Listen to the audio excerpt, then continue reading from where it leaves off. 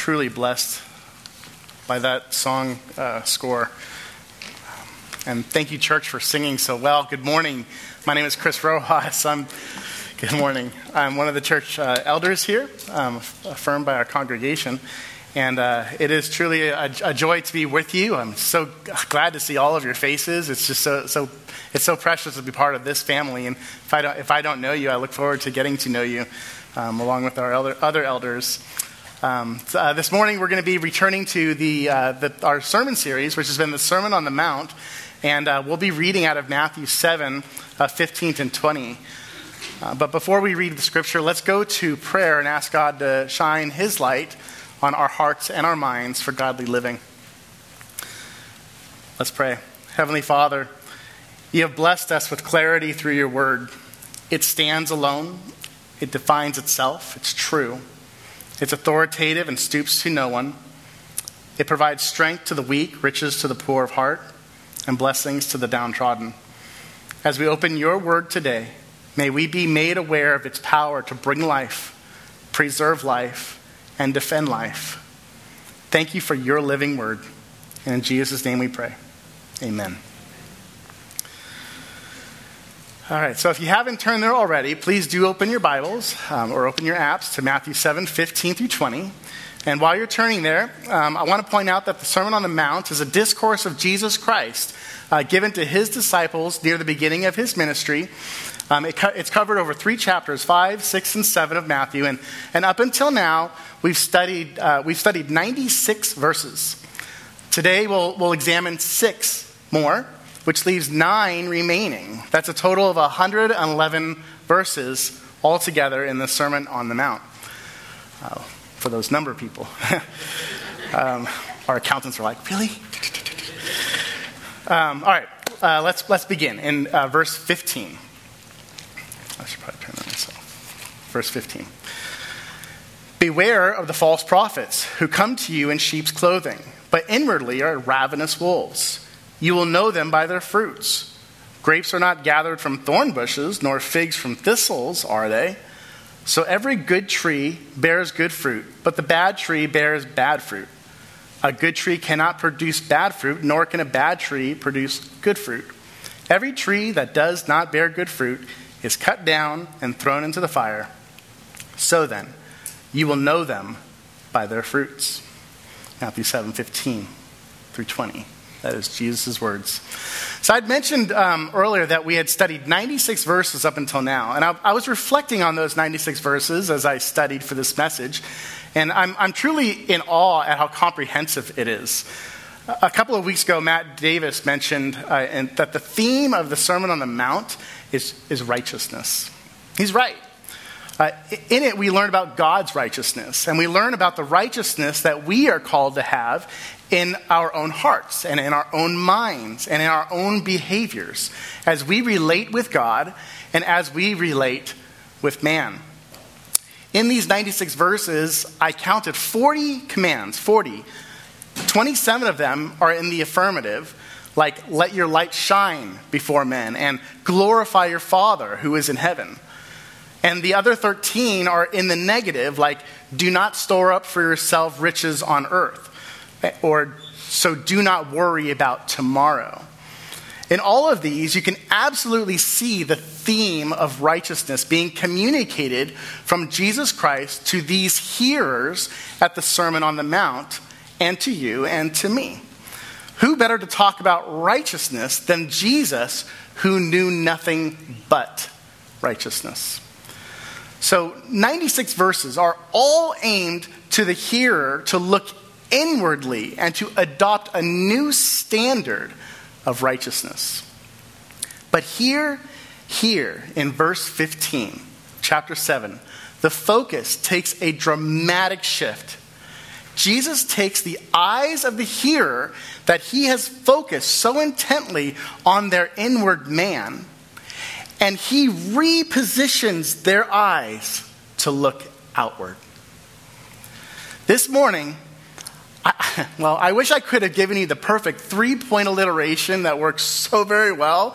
I tried, but I could only boil it down to 7. So we're going to go for the So for those taking notes, these are the points for today. And I'll repeat them several times so you can not get a cramp writing them so quickly. The first point will be the warning, which is in verse 15a. The second will be the wardrobe in verse 15b.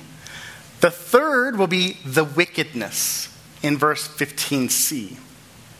The fourth will be the weaponry in verse 16. Fifth will be the worthiness. That's in verse 17 and 18. Sixth will be the worthlessness. It's in verse 19. And lastly will be the watchfulness in verse 20. So maybe if you missed it, it's the warning, the wardrobe, the wickedness, the weaponry, the worthiness, the worthlessness, and the watchfulness. And we'll go over those slowly as we move through this. So our first point begins in verse 15. And Jesus begins by making a statement. He says, beware. Jesus gives an alarming call to the hearer whose heart and mind have become refocused on the small gate and the difficult way of righteousness that Fred Largent talked about last week. Jesus warns his disciples that they are in danger. Beware. Verse 15, beware of the false prophets. What are we supposed to be aware of? The false prophets. So someone might ask, what's a prophet? Is Jesus talking about people who read palms or study tea leaves to predict the future? Or maybe someone who shoves paper and cookies or says that the stars are talking to them and gives you your rules to live by for the day and horoscopes. Well, while those might qualify, Jesus is speaking of something far worse. Jesus is talking about people who speak on behalf of God. This can be both men and women. So let me remind you about what's occurring here on the Sermon on the Mount. Jesus has been garnering the attention of the Hebrews as he's been traveling from synagogue to synagogue throughout all of Galilee, teaching, proclaiming the gospel of the kingdom, and healing every kind of disease. That's what Matthew 4:23 says. And his activity has gained him a large following. Side note, Instagram has an estimated 1 billion users. That's 1,000 million. If the Father had decided to send Jesus, the Son, here in 2022 instead of 0 AD and start his ministry up, he would have 1 billion followers. I'm sure of it. But the thing about followers is that though they follow, they don't always like. And here among the crowds of the disciples are those who certainly didn't like what they saw. These are the false prophets. This is intense. Put yourself in that situation. This man just made the scene, and he said all that he's saying. This is intense. What Jesus is doing here in verse 15 is stepping up to the plate. For 96 verses, Jesus has been dictating God's word. He's been prophesying. He's telling them about heaven and its design. He's telling them that he knows the Father personally. He's telling them that they can know the Father personally. So can you. He's telling the people that they have access directly to the Father, unassisted by man. As Moses brought down the word of God from Mount Sinai by tablets, Jesus is bringing down the word of God from the Sermon on the Mount by tongue. He's saying that he is greater than the law and the prophets. He's telling them that he is perfect as his Father's perfect, and the law and the prophets were designed for him. Here in this sermon, in verse 15, he steps up to the line and challenges the entire religious structure. A system that has been so manufactured, emphasis on the man, to shove words into people's ears as if they came from God's mouth.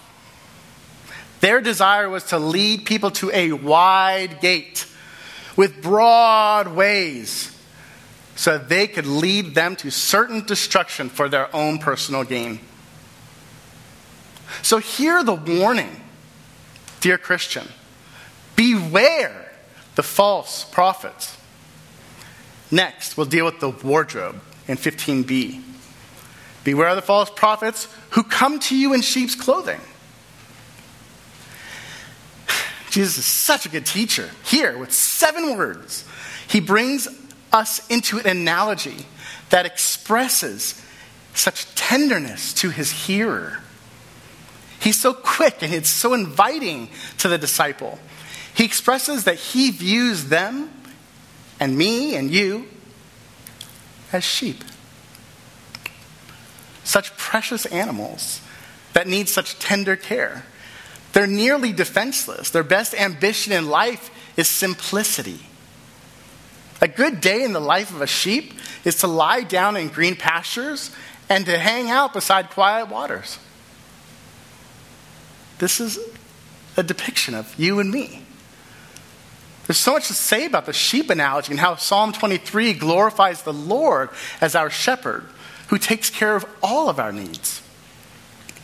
But Jesus tells us here that there is a war underneath the wardrobe of the false teacher. The false prophets are not slithering snakes basking on rocks or spiders found on your pillow. No, they're men and women. They look just like you and me. They adorn themselves with clothing of a shepherd. They will seemingly say all the right things. They will seemingly do all the right things. They'll seemingly be all the right things. They will comfort you to gain your trust and to tell you all the things you want to hear.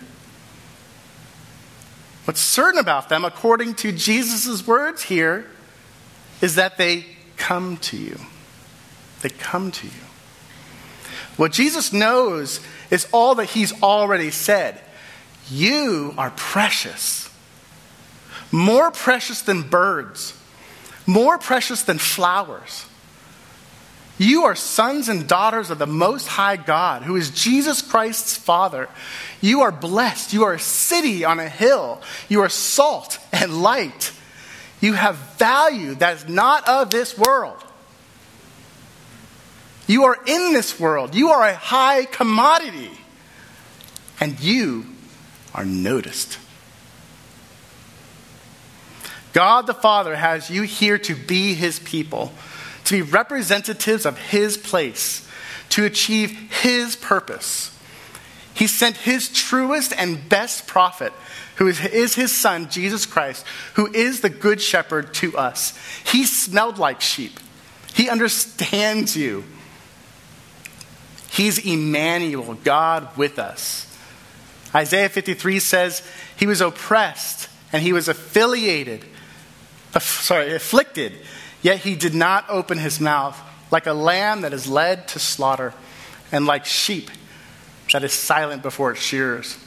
So he did not open his mouth.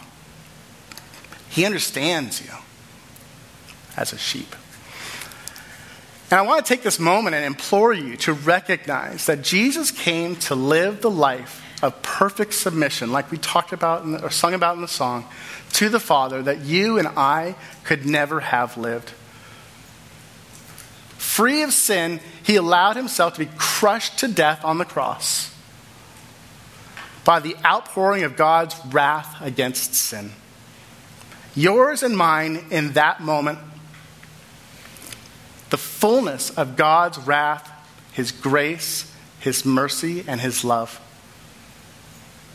intertwined and were put on display for you and me and all the heavenlies to see, so that whoever would believe in Jesus Christ would not perish but have eternal life.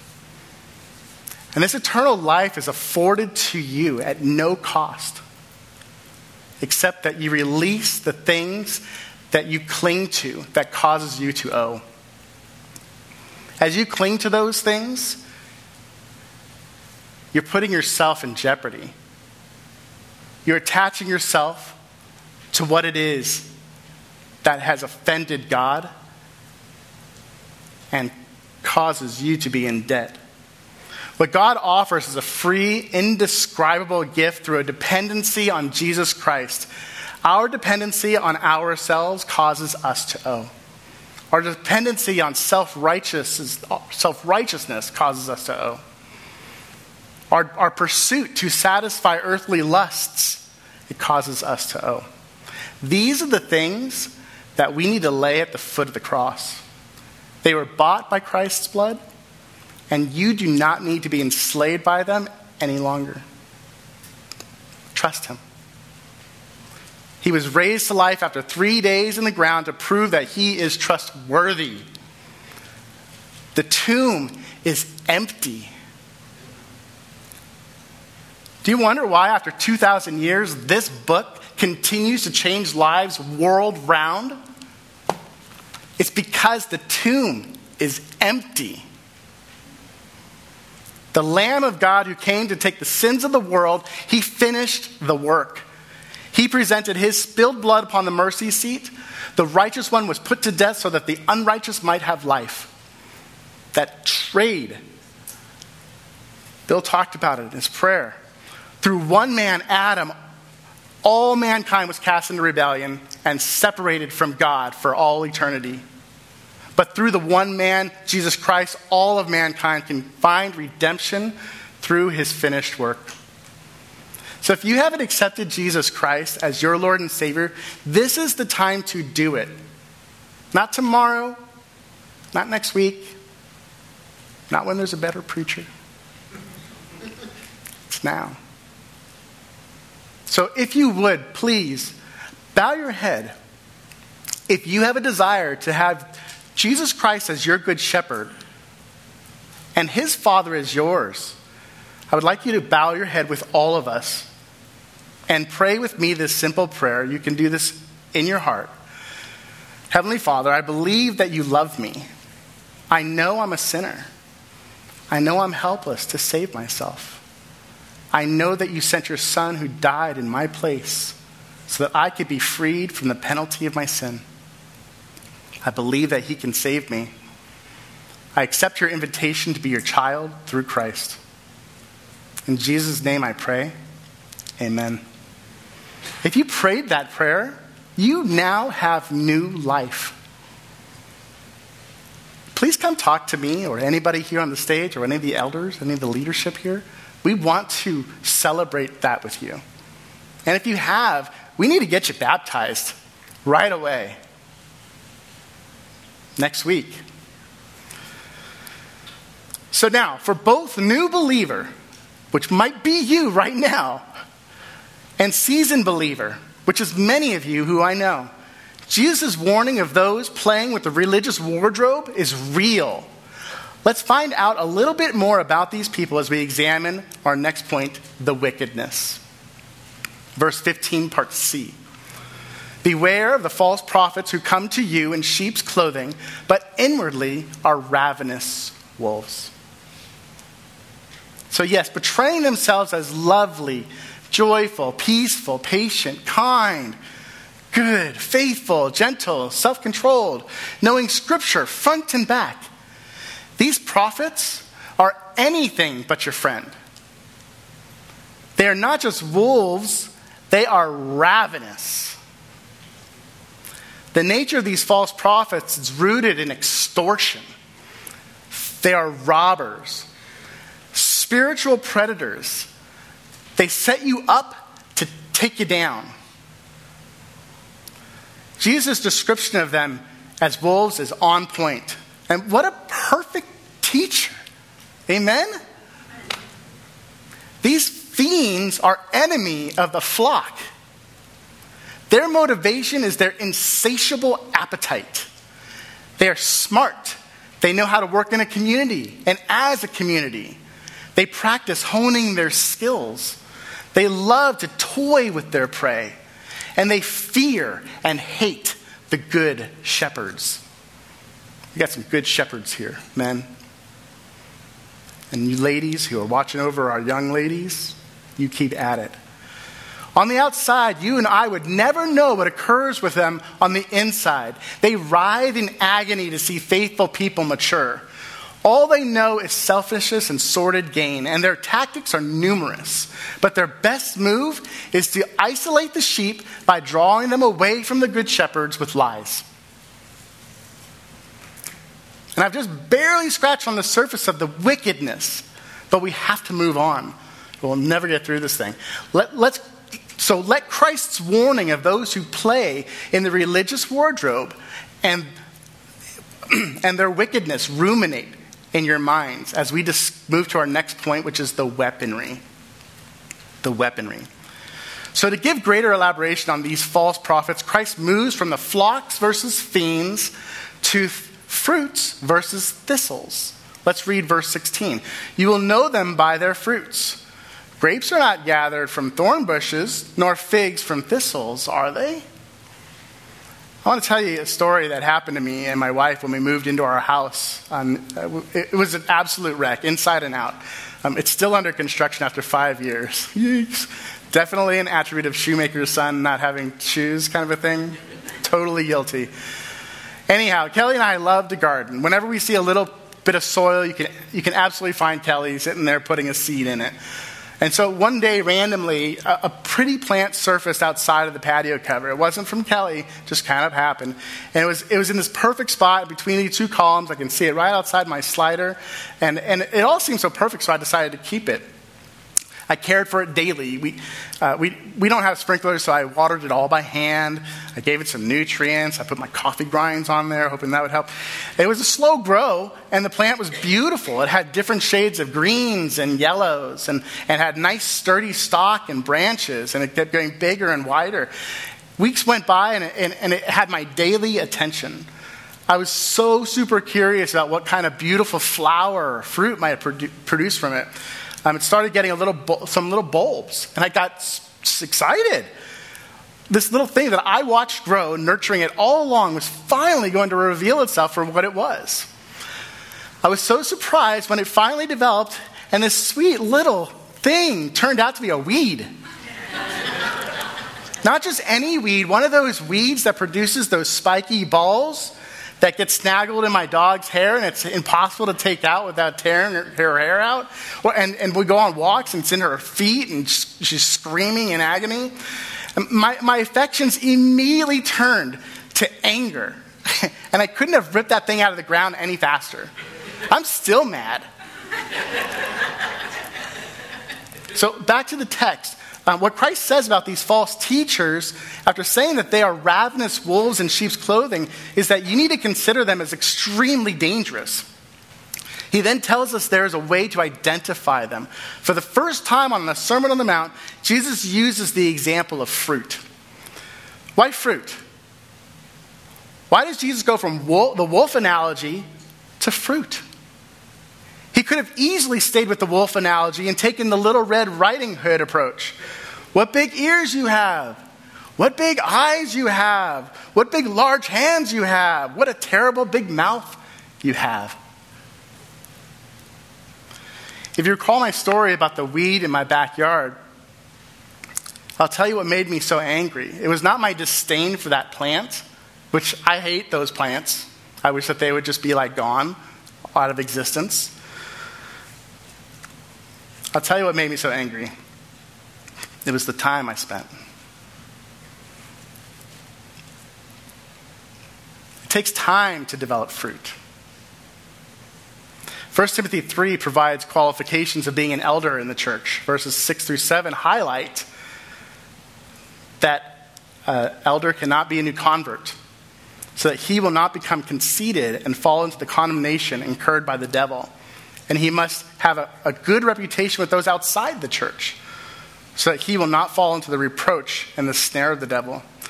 Jesus' disciples are called to take the time necessary to see what kind of growth occurs in a prophet, a teacher, or a leader. Beware the false prophet. In my analogy, the fruit was a thistle, just like Christ explains at the end of verse 16. And that word thistle, in the original language, it means a 3-barbed missile.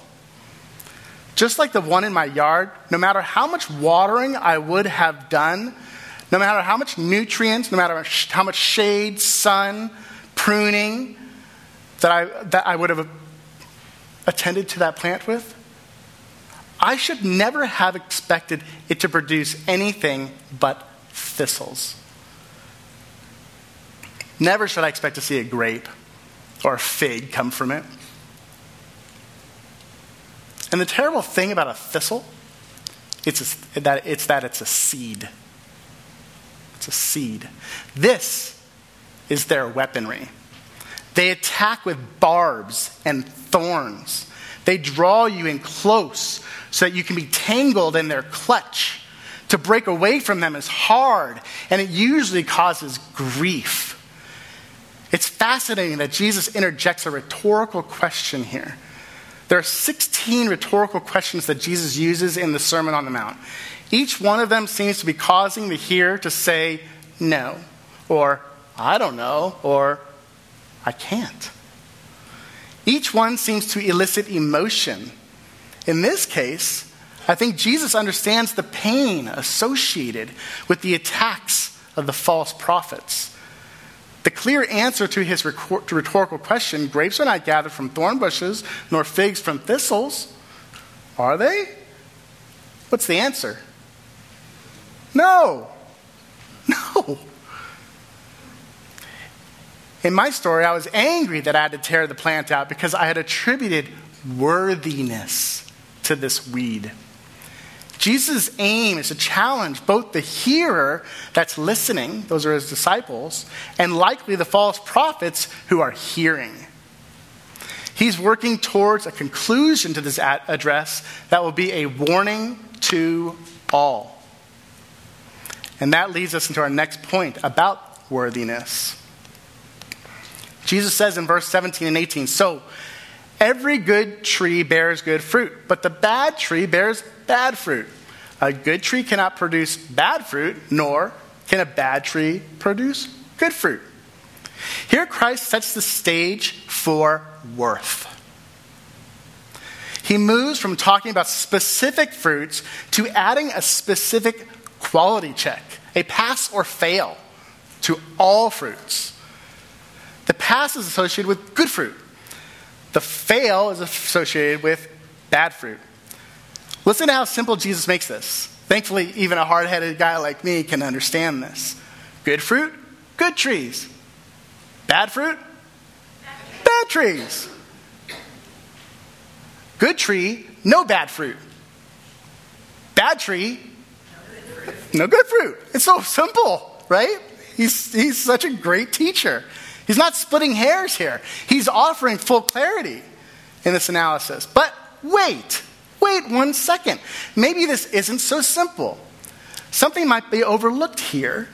If Jesus is drawing a line of quality, informing his disciples to beware of the false prophets and giving a standard of pass or fail, isn't that instruction to judge? If that's instruction to judge or discern, how does that relate to chapter 7, verse 1, when he says, do not judge so that you will not be judged? I'd like to explore that for just a few minutes here. And maybe that answer, if you would turn there quickly, so I think it's probably only one page or a swipe over. Maybe the answer is found in verse 2. For in the way you judge, you will be judged, and by your standard of measure, it will be measured to you. Well, that kind of makes me want to say that there should be no standard. And then everybody gets a pass. Woohoo! Well, that can't be, because that would make lawlessness. And mankind would just annihilate themselves. Anarchy can't be the answer. Maybe we should read more to understand more. Verse 3, 4, and 5. Why do you look at the speck that is in your brother's eye, but Do not notice the log that is in your own eye? Or how can you say to your brother, let me take the speck out of your eye, and behold, the log is in your own eye? You're a hypocrite. First take the log out of your own eye, and then we will see clearly to take the speck out of your brother's eye. So there's an order of operation. Before I pass judgment on another's fruits, I should first ensure that I have personally applied that judgment to my own fruits, and to be sure that I'm not being hypocritical. That kind of makes sense, so that when I've helped my brother with what might be a weed in his life, having dealt with my own garden first, maybe there'll be no more weeds. Ever. I would love to never see that type of weed again. Dastardly weed. That sounds like a good policy to judge by, but what standard should we use? Who do we ask? Maybe the answer is in the next verse. Let's read on. Do not give what is holy to dogs, and do not throw your pearls before swine, or they will trample them under their feet and turn and tear you to pieces. Well, that seems oddly placed, but I do seem to recall another discussion about canines. Where was that? Verse 15, beware of the false prophets who come to you in sheep's clothing, but inwardly are what? Ravenous wolves, the canines. Jesus is saying to his disciples, stop going to the false prophets for answers. He's saying that our questions on how to live righteously are pearls, and the teachers of the law at that time are swine. They will abuse what goodness there is in your request for guidance and assassinate you with the intimate knowledge.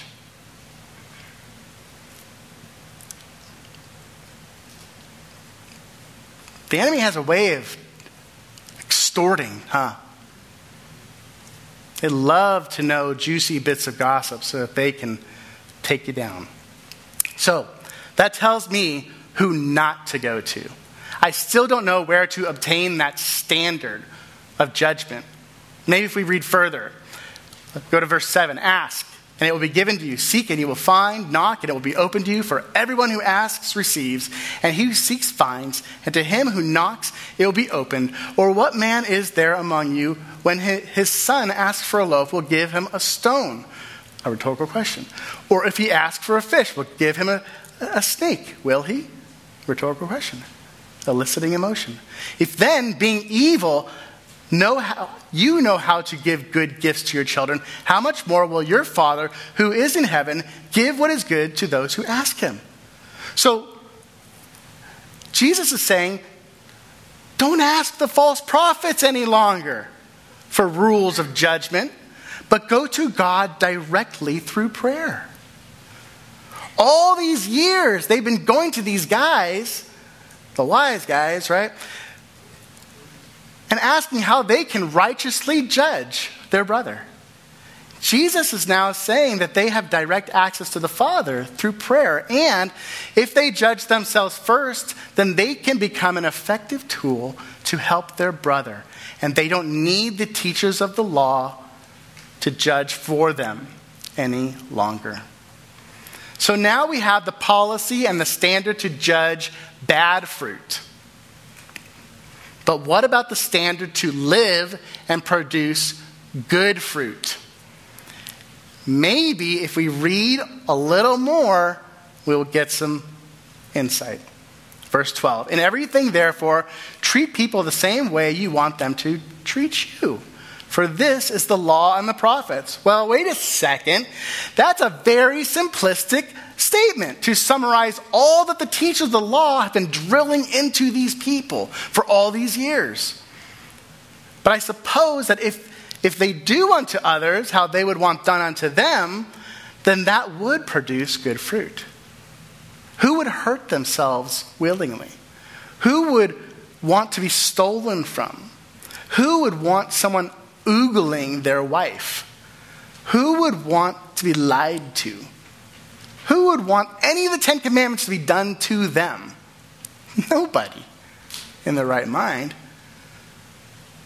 That's so different than the 613 commandments that the teachers of the law had been pushing.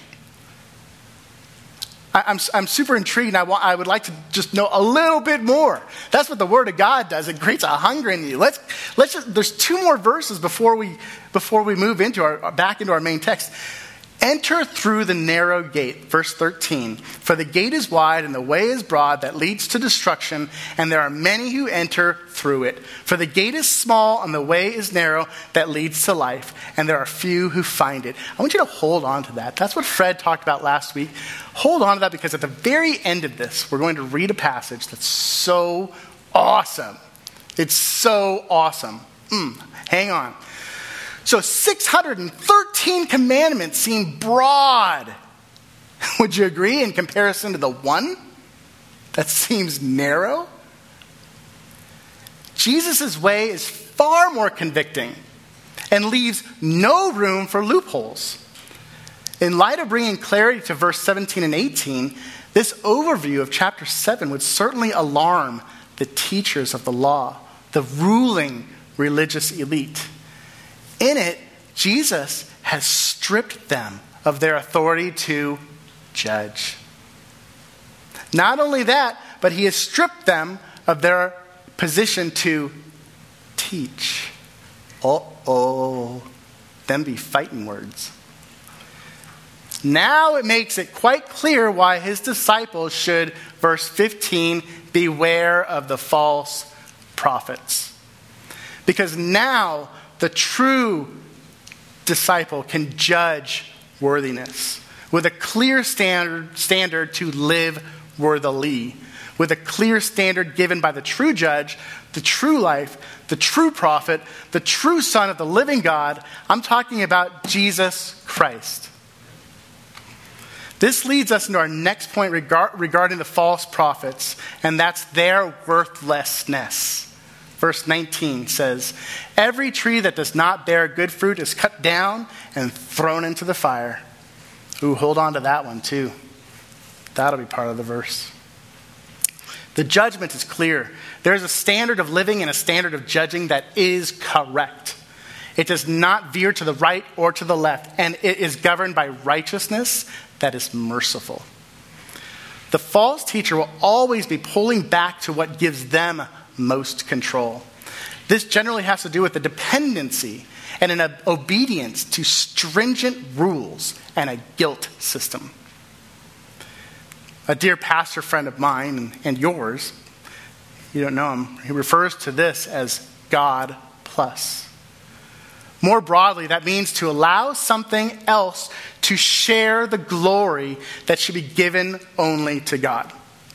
For instance, God plus science, or God plus family, or God plus country, or God plus tradition. The list goes on and on. When you start sharing that glory that belongs to God with his creation, something's awry. Is science bad? No. Is family bad? No. Is government bad? No. But these are creations of God, and they don't deserve his glory. His creation is to glorify him. There's a reason these false prophets, there's a reason they do this. The reason they share God's glory with other things is because they cannot bear good fruit. So you'll find a random grape shoved into their thorn bush, or a fig among their thistles. They will lure you in with their mastery of what is created, because the creator is not their master. And before you know it, they will have you ensnared. The painful thing about the false prophet is that yet again, they have the appearance of righteousness, but it's a ruse. Once these false prophets are identified, the disciples should do what they would do with anything worthless. Good trees are to be favored, and bad trees, they're to be fired. Free yourself and get away from these people. Do not be caught up with these people who lead you on broad ways with wide gates. They are on the path of destruction and will devour, trample, and draw you into the fire with them. This brings us to the last point of the watchfulness in verse 20. So then, you will know them by their fruits. Here, Jesus closes his cautionary message with strength and authority and assuredness. Jesus has not meandered his way to this communication, and he is absolutely stepping up to the line of righteous living and calling all his disciples to do the same. The Sermon on the Mount was polarizing. His claims required a response. It required a response from the disciple who was listening. It elicited a response from the false teachers who heard. And not only that, but it requires a response from you and I today of righteous judging and righteous living to the glory of God the Father. In this closing statement, Jesus makes it crystal clear that the false teachers would be revealing themselves in due time. We are called to be watchful. His message to the disciple was to examine those who claim to be spokesmen of God. This wasn't a message to the elder board. This was a message to all of Jesus' disciples, young and old, male and female, master and slave. With prayerful and humble hearts, trimmed with the scalpel of God's word, we, dear brothers and sisters, can be confident that false teachers can be identified. Understanding that there's a potential for deception should cause you and me to heed Christ's calling to beware, beware, beware. This is a danger. This is seriously dangerous. Brothers and sisters, it's imperative to hold anyone who claims to be a teacher of God's word accountable. I know I'm putting myself up there for the slaughter, but it's true.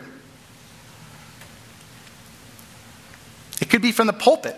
It could be from a classroom. It could be from a home environment. It could be a couple of silly boys who show up in white shirts calling themselves elders. I don't get it. But there's something to say here. How do you hold these people accountable? Let me give you a few verses. Please turn with me to 1 John 4, 1 through 3.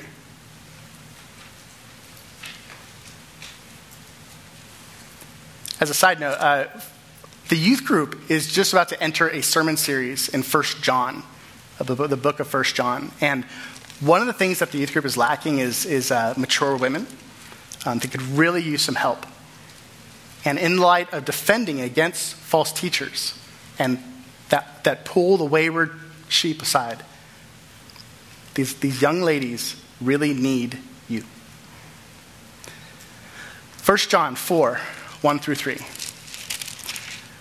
Beloved, do not believe every spirit, but test the spirits to see whether they are from God, because many false prophets have gone out into the world.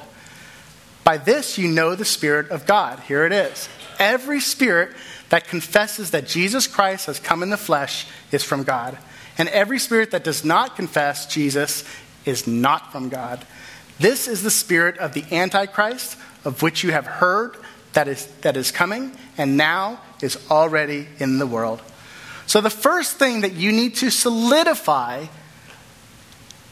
is if they confess Jesus Christ to be God. That's number one.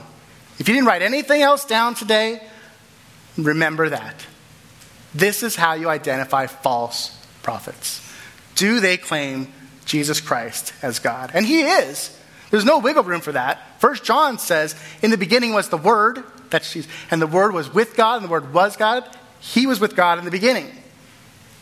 The Word is a person. Who is that person? In John 1:14 says, and the Word became flesh and dwelt among us, and we saw his glory as of the only begotten from the Father, full of grace and truth. That's Jesus Christ. Jesus Christ is God. Never let anybody say it otherwise. And if they do, ding, ding, ding, right off the bat, out, get out. I don't want you. I don't want to hear you. Leave me alone. This is the truth. Jesus is God. The next step is found in 1 Timothy 6, 3 through 5. Please turn there. It's just a couple, 3 books over. Well, maybe. 1 Timothy, I'll give you a second to get there. Chapter 6, 3 through 5. I love hearing those pages rustle. Those are people who are eating good food.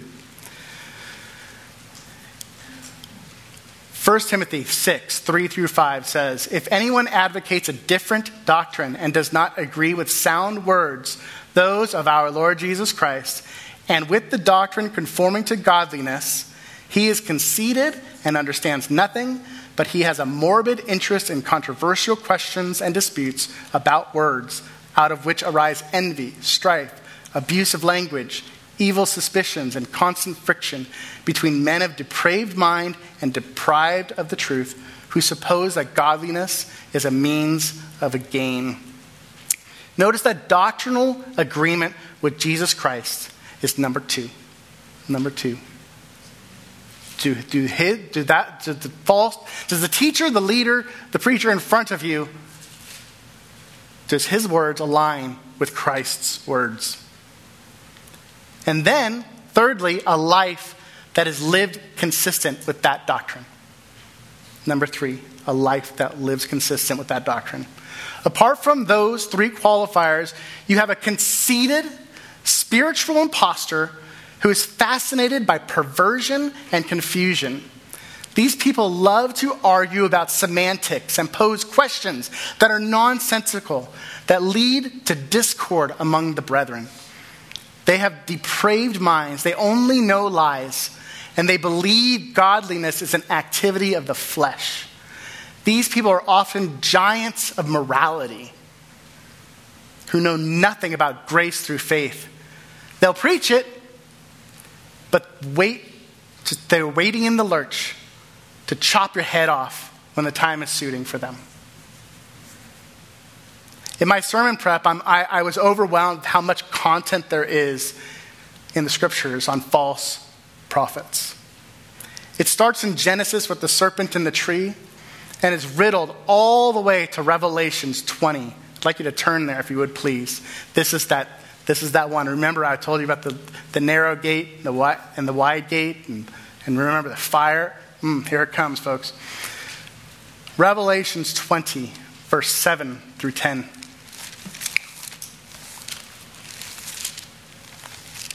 This is following a physical 1,000 years of an earthly reign of Christ. We read in verse 7. I'll give you a second to get there. Take a sip of water.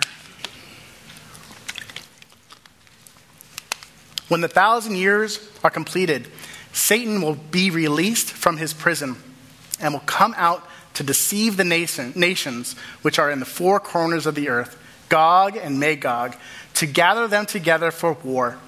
The number of them is like the sand of the seashore. Remember, the many, not the few, the many. And they come up on the broad plain of the earth, right? The broad plain, like Fred was talking about.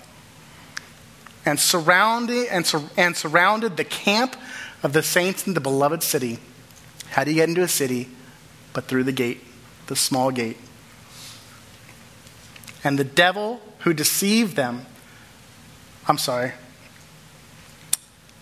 surrounded the camp of the saints and the beloved city, and fire came down from heaven and devoured them. Right? What is the bad tree good for? Fire. Get them fired. Right? And the devil who deceived them was thrown into the lake of fire and brimstone, where the beast and the false prophet are. Oh, that lovely trio. That's what they get. And that's what any false prophet gets. And they will be tormented day and night forever and ever. This is the doom of the false prophet. Brother and sister, I want you to be encouraged that you are equipped. And that you can be more equipped the more you study God's word and ask him for wisdom. But remember those 3. Do they say Jesus is God? Do their doctrines align with Christ's? And are they living it out? Remember that. Hang on to it. Let's pray. Heavenly Father, thank you for sending your Son, Jesus Christ, to free us, first and foremost, from the ties of sin that bind, but also to righteous judging and living. It's through righteous living that you are glorified. May you be glorified in our hearts, our minds, our strength, and our very being. You've made it clear that we are at war. This is a real enemy that wishes to devour and lay waste believers. He prowls around like a lion, and he is unstoppable without your influence. He has minions of angels and humans.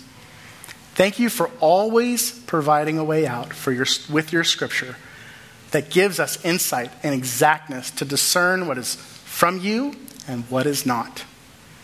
Please help us know your will and let us know how to discern good fruit from bad fruit so that we can know which trees to keep in our garden and which to toss away. Give us strength of heart to know how to discern and courage to act.